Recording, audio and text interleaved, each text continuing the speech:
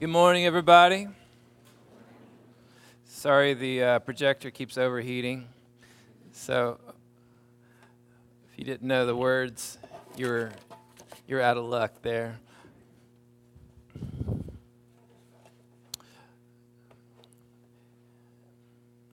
Let me pray for us. We'll get started. God, thank you for today. Thank you for this being Mother's Day and the gift of our mothers, and we want to celebrate them today. We want to thank you for them today. Thank you for the way that you love us through our parents. Thank you for the way you love us through the Word and through your Spirit. Thank you for the way you love us through everything that you've created. Thank you that you are our refuge. You are our comfort. You are our life. And so we come together to worship, and we come together to read and study your Word. We come together to pray. And we acknowledge that you alone are the giver of life, and you are our sufficiency. God, we want to pray for believers around the world who are facing persecution on a daily basis. We pray for those families of those killed in Sri Lanka. We pray for families of victims of school shootings. We pray for those that are in places in the world where it is illegal to meet like this in the name of Jesus. God, whether people are facing illness or facing disease or are facing threat, thank you, God, that you are our refuge today. And so we want to intercede on behalf of those that have no words with which to pray. We want to take the hand of Jesus and to take the proverbial hand of those in need and connect them, knowing that you, Jesus, are the healer. You are the giver. You are the shepherd. You are the king. You are the source of our hope and the source of our joy and the reason for our even existence. So we pray, we worship, we invite you to look at our hearts today and you to transform our minds in alignment with what is good and true. God, give us a perspective of you that is not based upon our assumptions or what we would want in a God if it was up to us, but align our hearts and minds with what is reality. Thank you, God. I pray all of that in Jesus' name. Amen. Amen. Well, welcome. Never quite sure who's going to be at Campus House on this particular week. We're kind of in between everything with those that are graduating. And so if you are visiting today, if you are parents or grandparents, we want to welcome you. Moms, kudos to you. Good work. In just this week, I think we start the first round of summer school. And so if you are here for the summer, welcome. If you are leaving us, goodbye. So we are gathered here today to worship and to pray and to study the Word. But where we're going to be for these next several weeks is in the Psalms. And so whether you are sticking around for the summer or whether you are going to be in Timbuktu, we really invite you to stay connected to to this study together as we go through the Psalms this summer. Our sermon series is called Backstory, and we'll have the podcast each week online that you can connect with. In just a second, I'll tell you about just the rhythm of the week, even of how we're going to be in these Psalms together. Let me give you just a little backstory on Psalms. Psalms originally were called the praise songs. There were multiple authors of the Psalms. There was David, the recognizable one, but also Asaph and descendants of Korah, and Solomon wrote a couple, and even Moses wrote a psalm that we will look at later in the summer.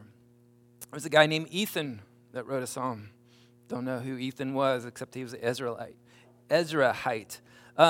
During the time of Moses to the Babylonian captivity, psalms are written over a span of 1,000 years.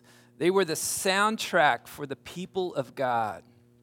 They were the music used in worship. These were the worship songs. And their projector did not overheat because they did not have one. They just knew these psalms inside and out, and they used them to worship. The Psalms are organized into 5 different books, and each book ends with a doxology, a word of praise. Psalms reflect the writer's emotions and reactions to situations that they found themselves in. And so we find psalms of praise, which are adoration and affirmation and admiration of God. We find psalms of thanksgiving, which were psalms of gratitude for provision or for rescue. We find pilgrim psalms, songs of ascent or journey that the people of God would sing on the way to Jerusalem, on the way to the temple for the feast. There are wisdom psalms. There are royal or kingly psalms. There are psalms of law or justice. There's also psalms of lament. Roughly between a third and a half of the psalms are psalms of lament, psalms of crying out to God in the midst of hard circumstances. Bono has spoken a lot about the Psalms, or as he calls them, the Psalms. And he said this.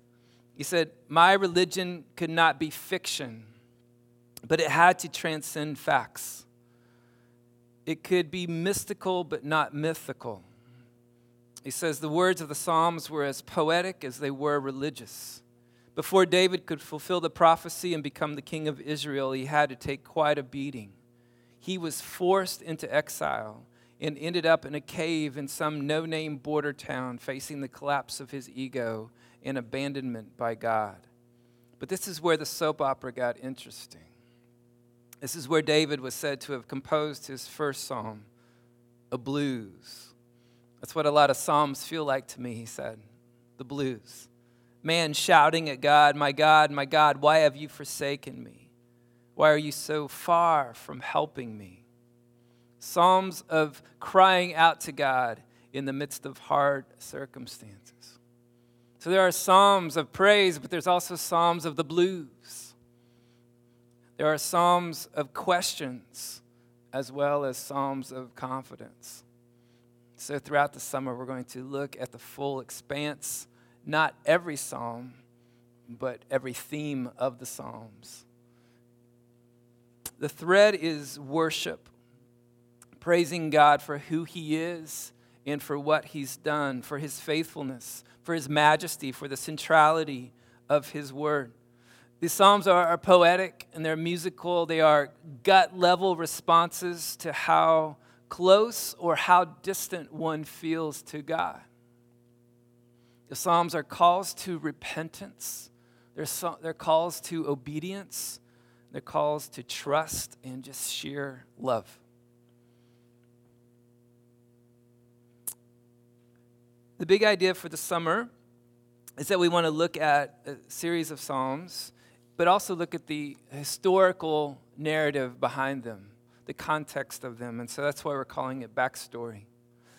So let me give you just a really quick rundown of this is what it will look like throughout the summer. We want to reflect on a psalm, but also on the story behind that psalm each week. So on Sundays, someone will stand up here and preach through the psalm and invite you to participate with that. And then on Thursday nights at what we call a line, we're moving it to 7 o'clock, a little bit earlier this summer. That's our midweek gathering. And at that time, we'll have a time of worship and reflection and contemplation and discussion as a community off of the psalm that we talk about on Sunday. And so each line, and we will go a little bit deeper, but go deeper together. And so be a time of small group kind of interaction, also a time of worship. And this particular Thursday coming up, we'll have a meal attached to that as well. And so if you're around this summer, that's where we'll be. Regardless if you're around or not, we want to have some reflection coming into Sundays as well as some reflections off of Sundays. And so each Friday morning on our app, if you haven't downloaded our app yet, that would be helpful. Each Friday morning on our app, we'll have some questions that will lead us into, this is where we're going on Sunday, so you can read it ahead of time. And then a couple of questions coming off of that, that will be, what threads and themes did you find in that psalm? On your chair, hopefully we made enough. If not, come grab one of these up here. On your chair, there's a handout and a pen. And one side is just for you to take with you. It is how to read through the Psalms and some things to look for, some things to reflect on. And we'll hit some of that today, but that is really kind of for you to take to go. The opposite page, the back side of the page is Psalm 16, and that's really where we want to go today. We want to read and reflect on the Psalm, and then share a little bit about the backstory of the psalm. And then ask these questions. What do you see of God's love and of his character and movement in this psalm? How does this point to Jesus? And as I hold this psalm as a mirror to my own heart and to my own mind, what do I see? What do I do with this? Okay. So that's where we're going. Everybody good? Good? Okay, good. Would somebody be willing to pray for us this morning, just before we look at this psalm, just really inviting the Holy Spirit to lead us through it? Anybody be willing to pray for us? Anyone at all? Thanks, Mal.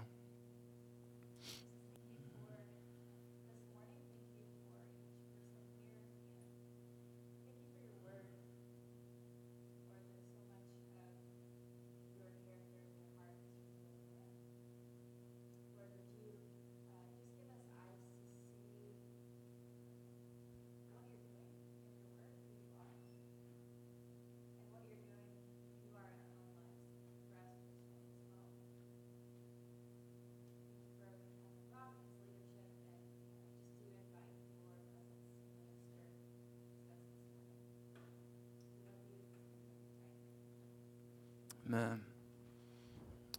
Amen. If you are able, would you stand and let's read this all together. Psalm 16.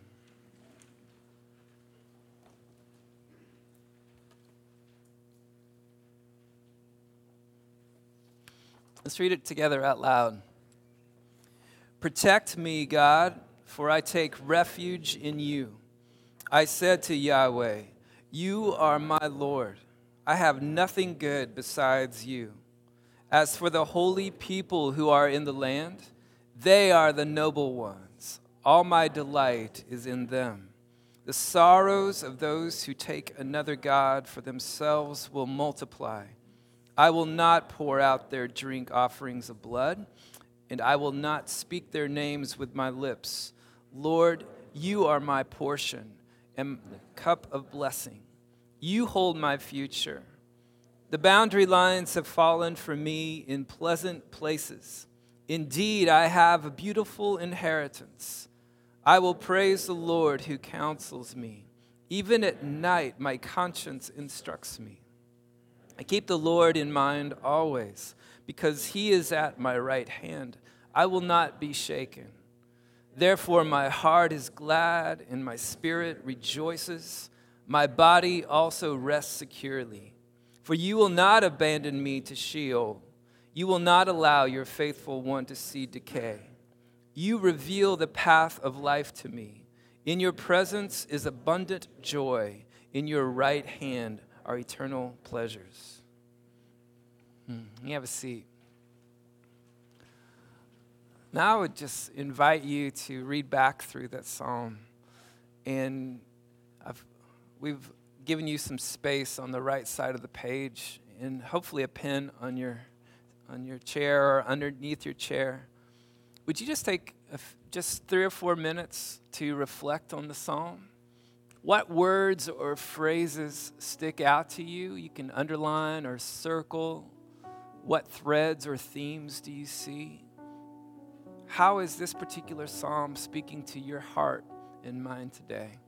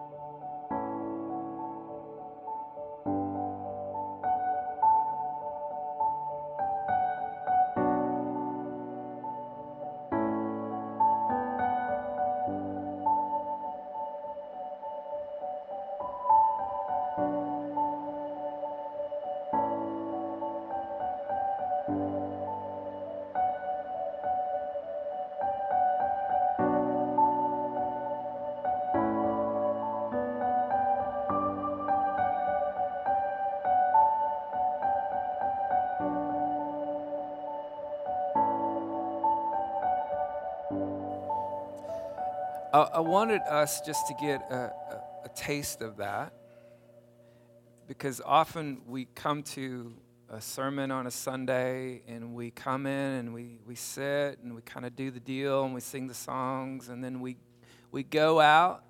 And what's it mean for us? What's it mean for me to move from Sunday morning to Monday morning? What's it mean for the Word to shape us in a way that affects every part of our lives?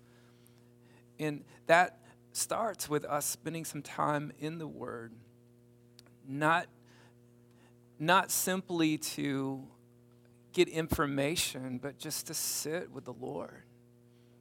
Dietrich Bonhoeffer was a incredible theologian and actually was martyred for his faith by the Nazis at the end of World War II. And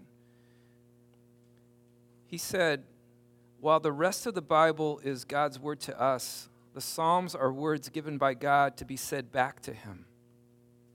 They were not written as information, but as prayers. And so to pray the Psalms and to read the Psalms and to study the Psalms, but then to let the Psalms really shape us. That is the goal for this summer.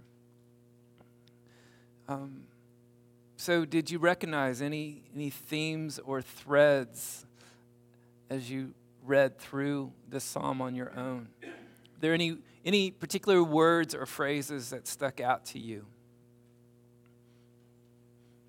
Isn't it awesome that we can just sit with Scripture and Scripture just reads us? And that God is a God who reveals. He's a God who wants to be found. He is not hidden. He is present in the words of Scripture, in this room, in you. He's also present in us together. And so we learn from each other. You don't need a pastor or I'm definitely not an expert in front of you. I'm a curator of the space because you are the body of Christ. You are the church. And so he has revealed himself through his word, but he reveals himself to each other. And so it's so good to be together, to read this word together. So really, I just want to spend the rest of the time kind of building off of what you have said, if that's cool. And then how does this really invite me? How does this invite you to think about God differently and to actually live differently? And how does this point to Jesus? So that's where we're going with the rest of our time, okay?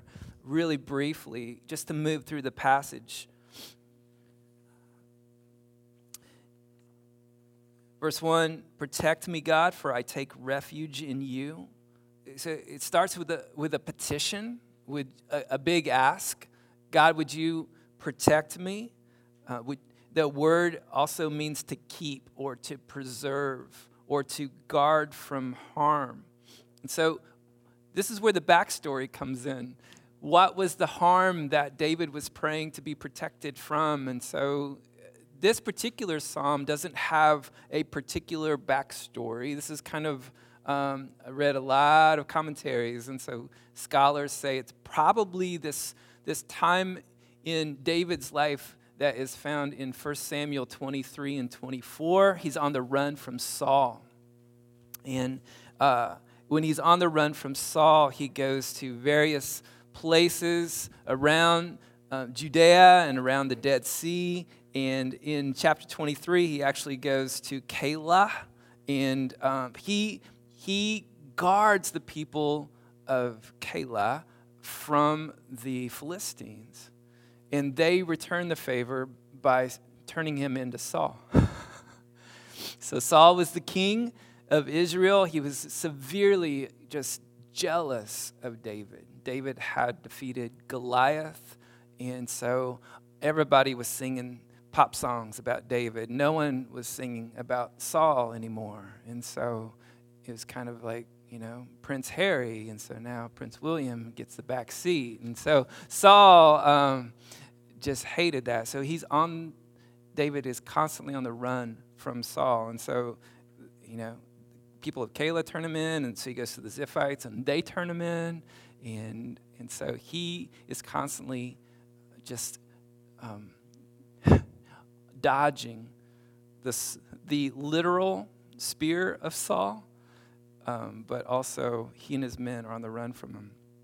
And this is just one small passage in chapter 23 of 1 Samuel, verse 26. Saul went along one side of the mountain, and David and his men went along the other side.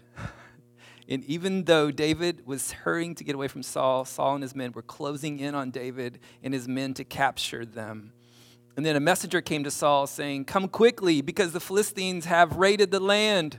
So Saul broke off the pursuit of David and went to engage the Philistines, and therefore that place was named the Rock of Separation. An angel actually came and said, "Hey, Saul, the Philistines are invading the land." And so he called off the search for David, even though he was within a stone's throw of capturing him. So what David discovers is that his refuge for years and years and years, he was the promised king, and yet here he is on the run. And his refuge was not with the people of Keilah. His refuge was not with the Ziphites. His refuge was not with the Philistines in Gath. His refuge was constantly with God. God was his fortress. God was his refuge. God was his rescue. So in verse 2, he says, "I said to Yahweh, you are my Lord. I have nothing good besides you." He's making a confession of faith. You are my Lord. I have nothing good except you. In James' letter, he writes, "Every good and perfect gift comes from the Father of lights." Jesus says in John 15, he says, "I'm the vine, you are the branches. Apart from me, you can do nothing." There is no good apart from God. David is saying, "God, you are my treasure." It's similar to Psalm 73, where Asaph declares, have I in heaven except you, God?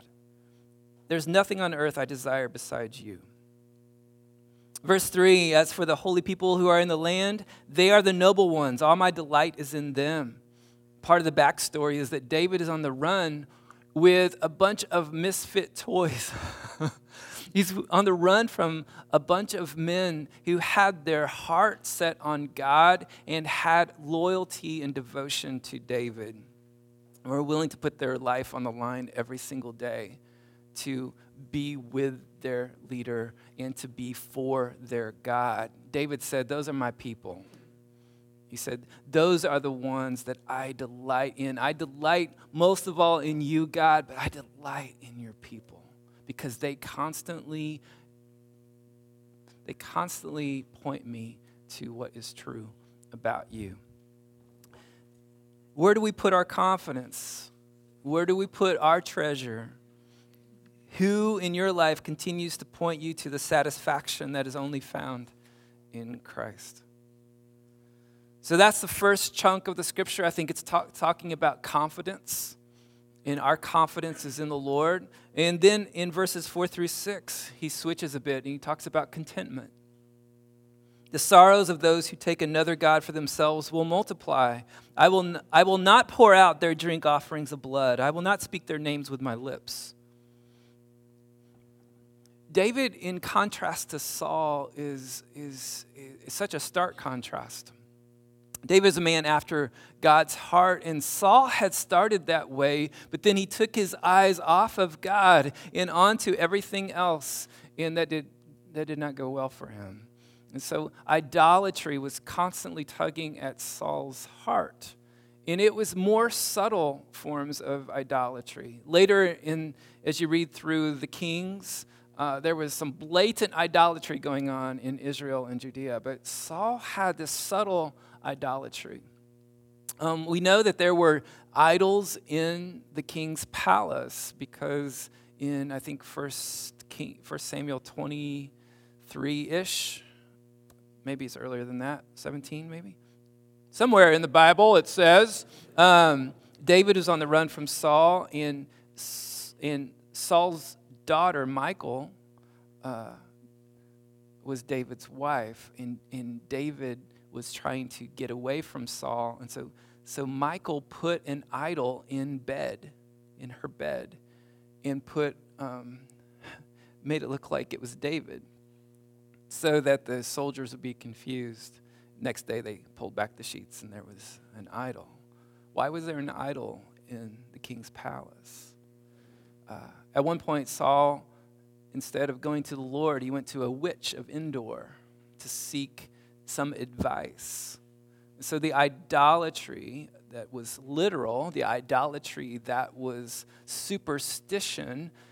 And then Samuel said of Saul, he said, "You have an idol of stubbornness." That you're your stubborn streak actually has become an idol, separating you from God. In contrast to that, David says this, Lord, you are my portion, in verse 5, and my cup of blessing. You hold my future. The boundary lines have fallen for me in pleasant places. Indeed, I have a beautiful inheritance. This points back to God apportioning the land of Canaan as the people of Israel came from Egypt through the desert to the promised land. And they were apportioned lots of land. The boundaries or border lines determine the inheritance of each one. What is cool, you have the 12 tribes of Israel. There was one tribe that got no land, and they were the Levites. They were the priests. And the whole point of that, God still provided for them. There were allotments made as people brought their sacrifices to the Lord. There were allotments made to the priests so that they could eat and they could, have a place to live. But they got no land because God said, I will be your allotment. I will be your inheritance. Numbers 18, you will have no inheritance, neither will you have any portion among them, because I am your portion. And David is really stealing that idea.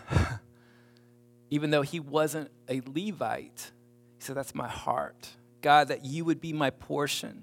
You would be my cup. You would be my future. You would be my boundary line. And he says all of those things have fallen in very pleasant places.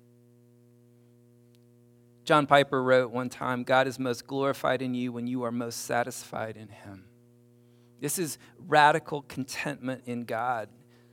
We don't run to other gods and we don't run to other idols, that nothing satisfies us except the Lord. C.S. Lewis put it this way, he who has God and everything else has no more than he who has God only.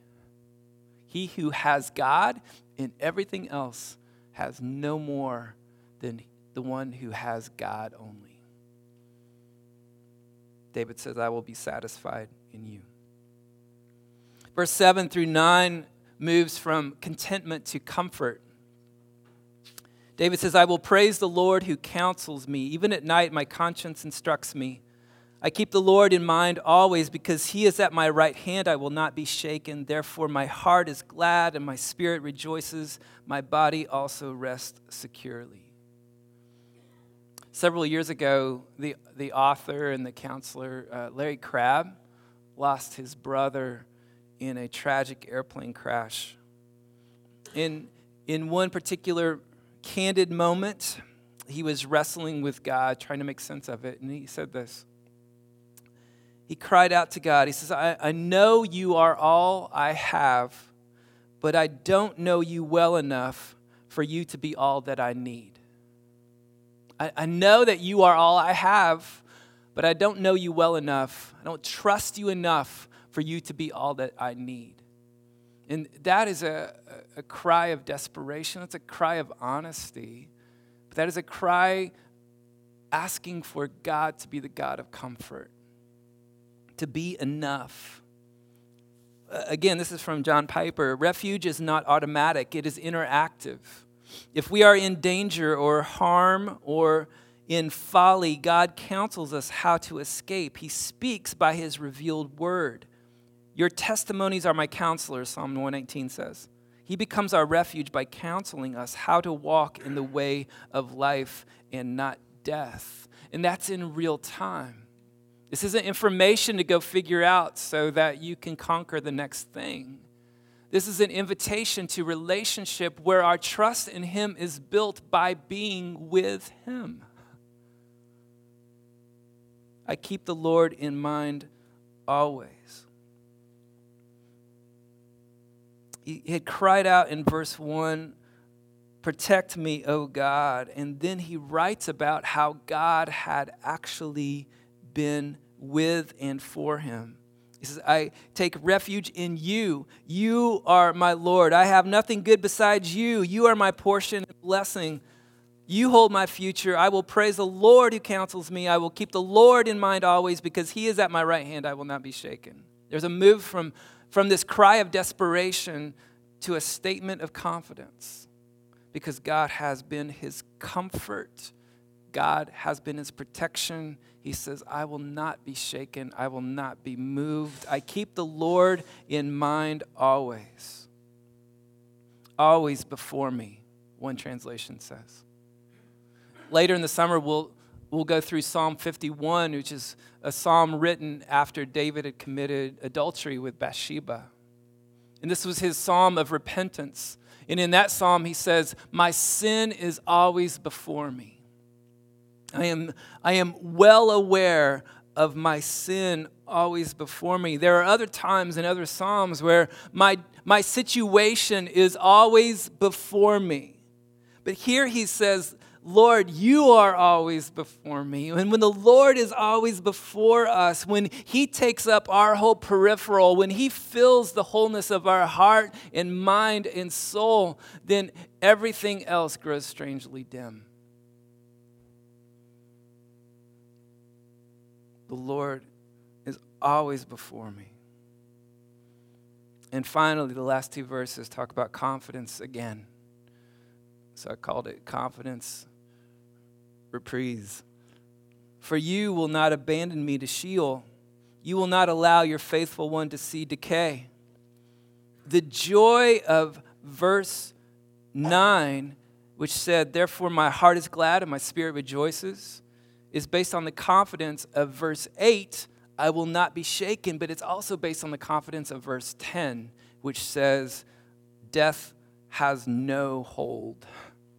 You will not abandon me to Sheol. He knows that God will never abandon him. He will not neglect him, that he will be with God forever. And that gives him the confidence to say this in verse 11. You reveal the path of life to me. In your presence is abundant joy. In your right hand are eternal pleasures. Sam Storm wrote, this was not an infrequent or occasional choice or one to which he reverted only in times of crisis. This was an orientation of life to which he was always committed.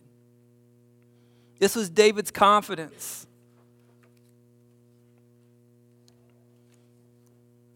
Where's our confidence? Where's our confidence? His was rooted in relationship to God. His was rooted in what he had seen God do time after time after time.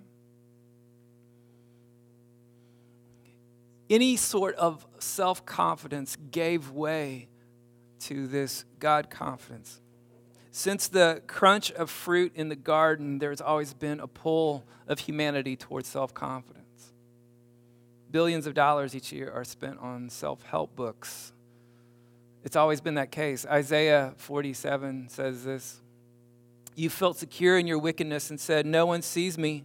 Your wisdom and your knowledge, they have deluded you, for you have said in your heart, I am, and there is no one besides me. Jeremiah 2, my people have committed two sins. They have forsaken me, the spring of living water, and have dug their own cisterns, broken cisterns that can't hold water. See what that's saying? My people have committed two sins. First of all, they turned their back on me, but then in their self-sufficiency, they dug their own wells that are absolutely broken.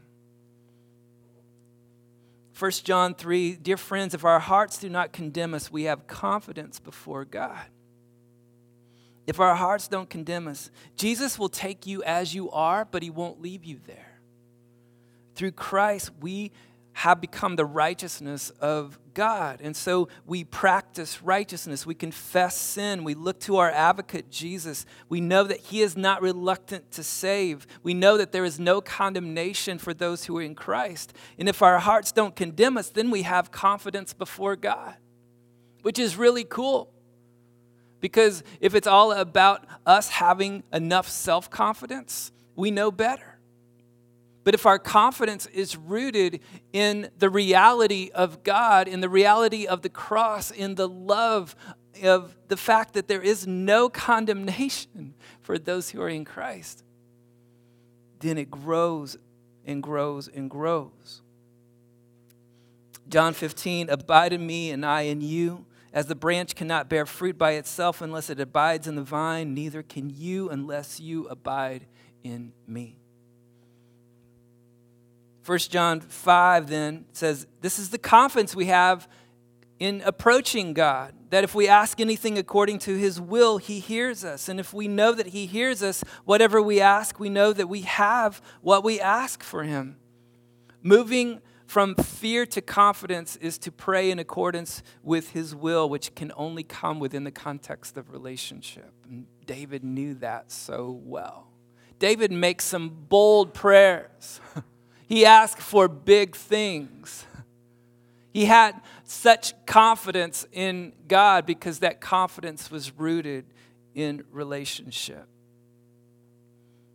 John 15, if you remain in me and my words remain in you, ask anything you want, it will be granted. If we abide, then our prayers become in alignment with God's will.